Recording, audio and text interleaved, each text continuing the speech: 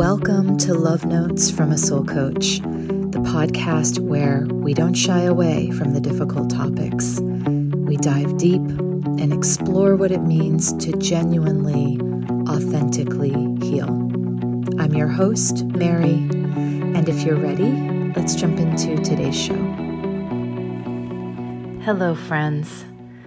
I didn't record the podcast last week. I took the chance over the 4th of July holiday to catch my breath and finish up the new website, which is officially up now, new and improved. You can check it out over at marywelch.com. And there's a beautiful gift on the homepage if you're interested. It's a free guided meditation for inner child healing. I find this is what so many of us are hungry for these days, so I chose this particular meditation as a free offering. There will be other guided meditations I'll be adding to the site for purchase, but inner child healing is, in my opinion, foundational to all healing because we all have a childhood we've come from, where the root of our self-talk comes from. And for some of us, our deepest wounds are there, our deepest misconceptions about who we are and what is actually possible for us. So when we learn to make contact with the inner child, the child that's still within us, when we learn how to love that part of us, how to be with it in the spirit of acceptance and kindness, everything else in our lives begins to shift. It really does. So please check this out on my homepage at marywelch.com. It's a free gift to you from me, recorded with a 528 hertz frequency soundscape, super relaxing, and made with a lot of love. I also wanted to mention that I've received a bunch of really great questions from the Ask Me Anything portal on my site, which is still there. It's at the bottom of the About page. And I'll be featuring those. I'll be weaving them into the show again. But today, I'm going to share some personal writing that I penned last week about the holiday that just took place here in the U.S. A holiday I've been having some very hard feelings about. Maybe you have too. So I felt called to share, and I hope you'll find resonance with it.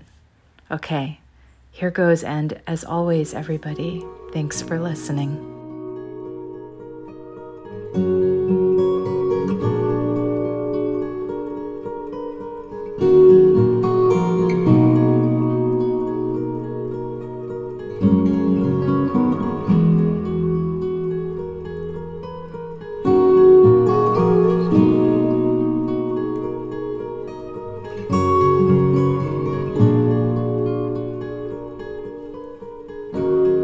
I didn't celebrate the 4th of July this year.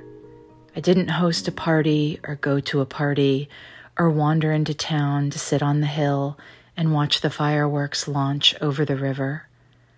I swept stray leaves from the back patio and watered a few of the houseplants I'd brought outside for the season and listened to an audiobook about Buddhist meditation on my headphones.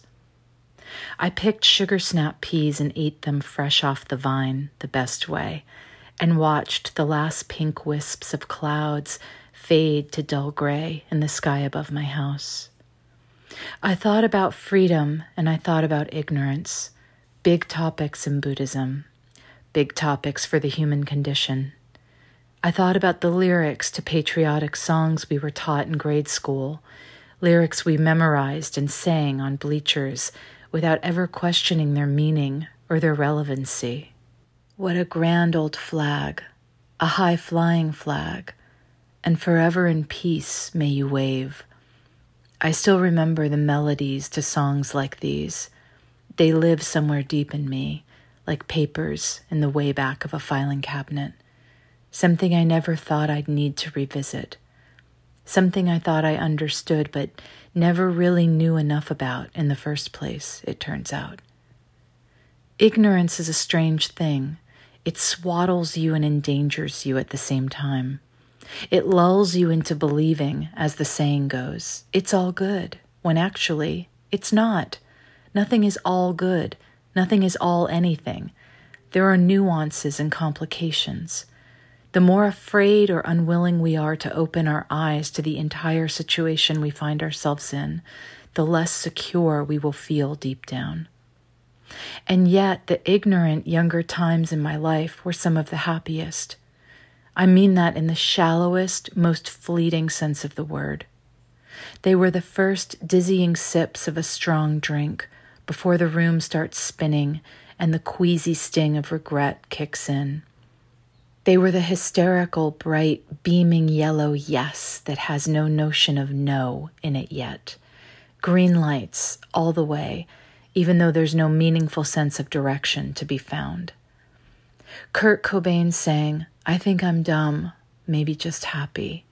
In my case, it was more, "I think I'm happy, maybe just dumb." It's so hard to be both, wide awake and also content.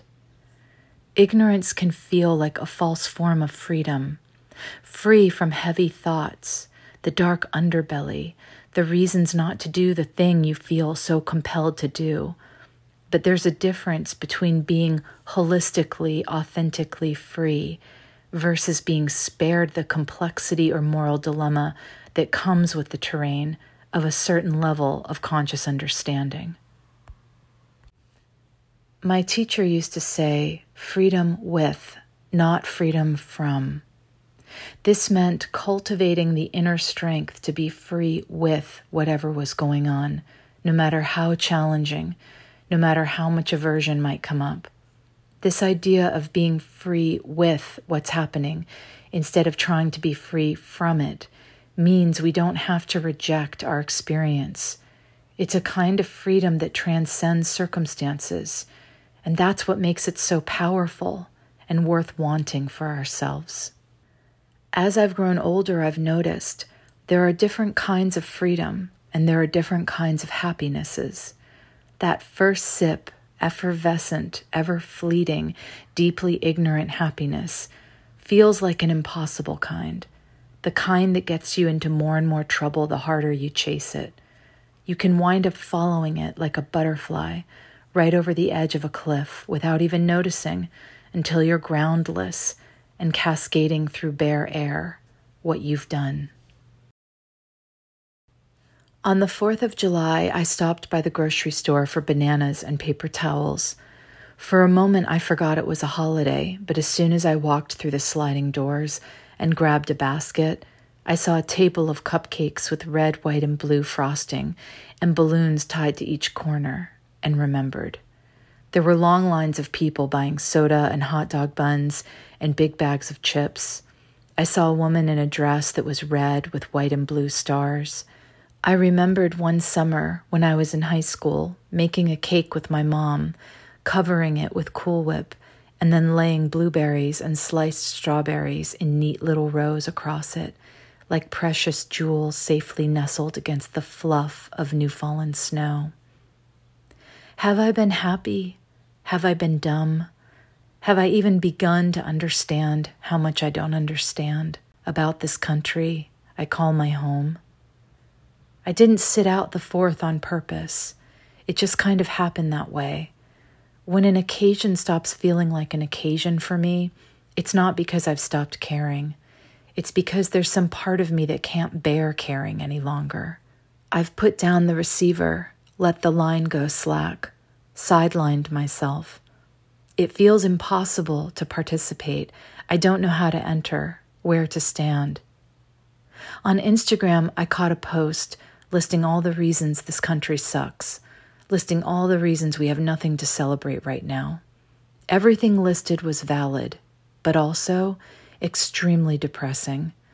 And as I read, I couldn't help but think of relationship advice I heard long ago. If you want things in your relationship to improve, drop all forms of criticism. Shift into appreciation. Then I also thought about qualifying advice. I thought about what all of this means if the relationship is abusive. When is it time to say, this is past repair, I'm out? And where do you go if you've reached that point? It's not so easy to bail when you're firmly strapped into a fast-moving car, ocean on either side of you. Someone in the comments wrote, "Can't you give it a break today and just be grateful?" Someone else replied in the author's defense, "She has every right to be upset, and if you don't like it, get off this feed." Somebody else commented, "One of the most patriotic things a person can do is take the blinders off and look critically at what needs to change within their country."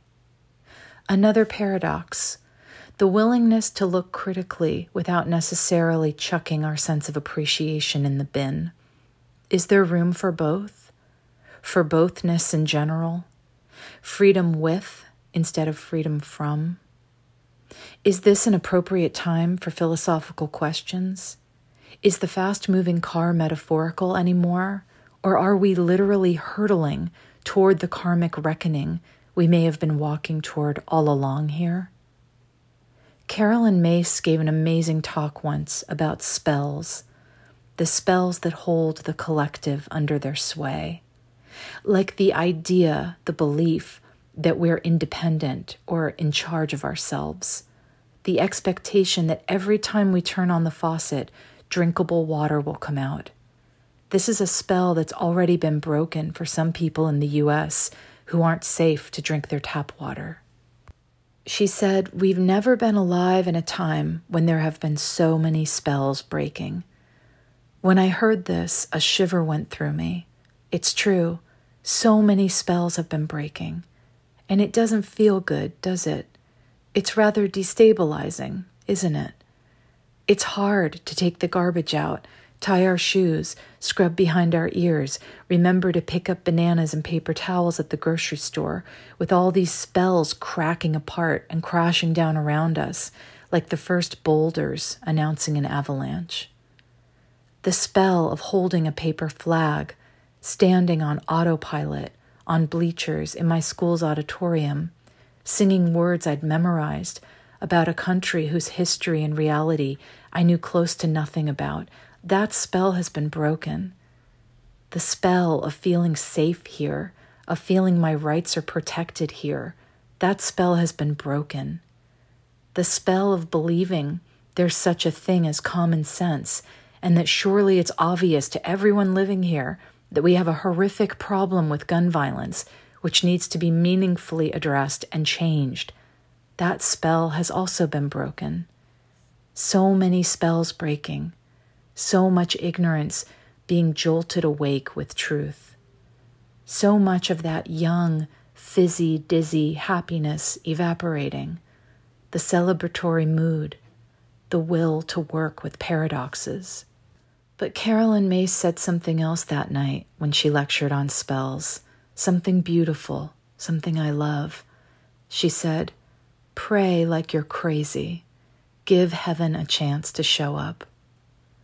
That feels like the best thing we can do, perhaps, not in place of activism or in denial of all that wants to be seen, acknowledged, understood, and transformed, but alongside that work. Let's pray like we're crazy and give heaven a chance to show us what it's made of. Thanks for spending the time with me today. And if you heard something that resonated, please consider liking, subscribing, and sharing this podcast so it can find its way to other ears out there. To learn more about my work and my latest offerings, visit me at marywelch.com or on Instagram at marywelchofficial. Till next time, friends.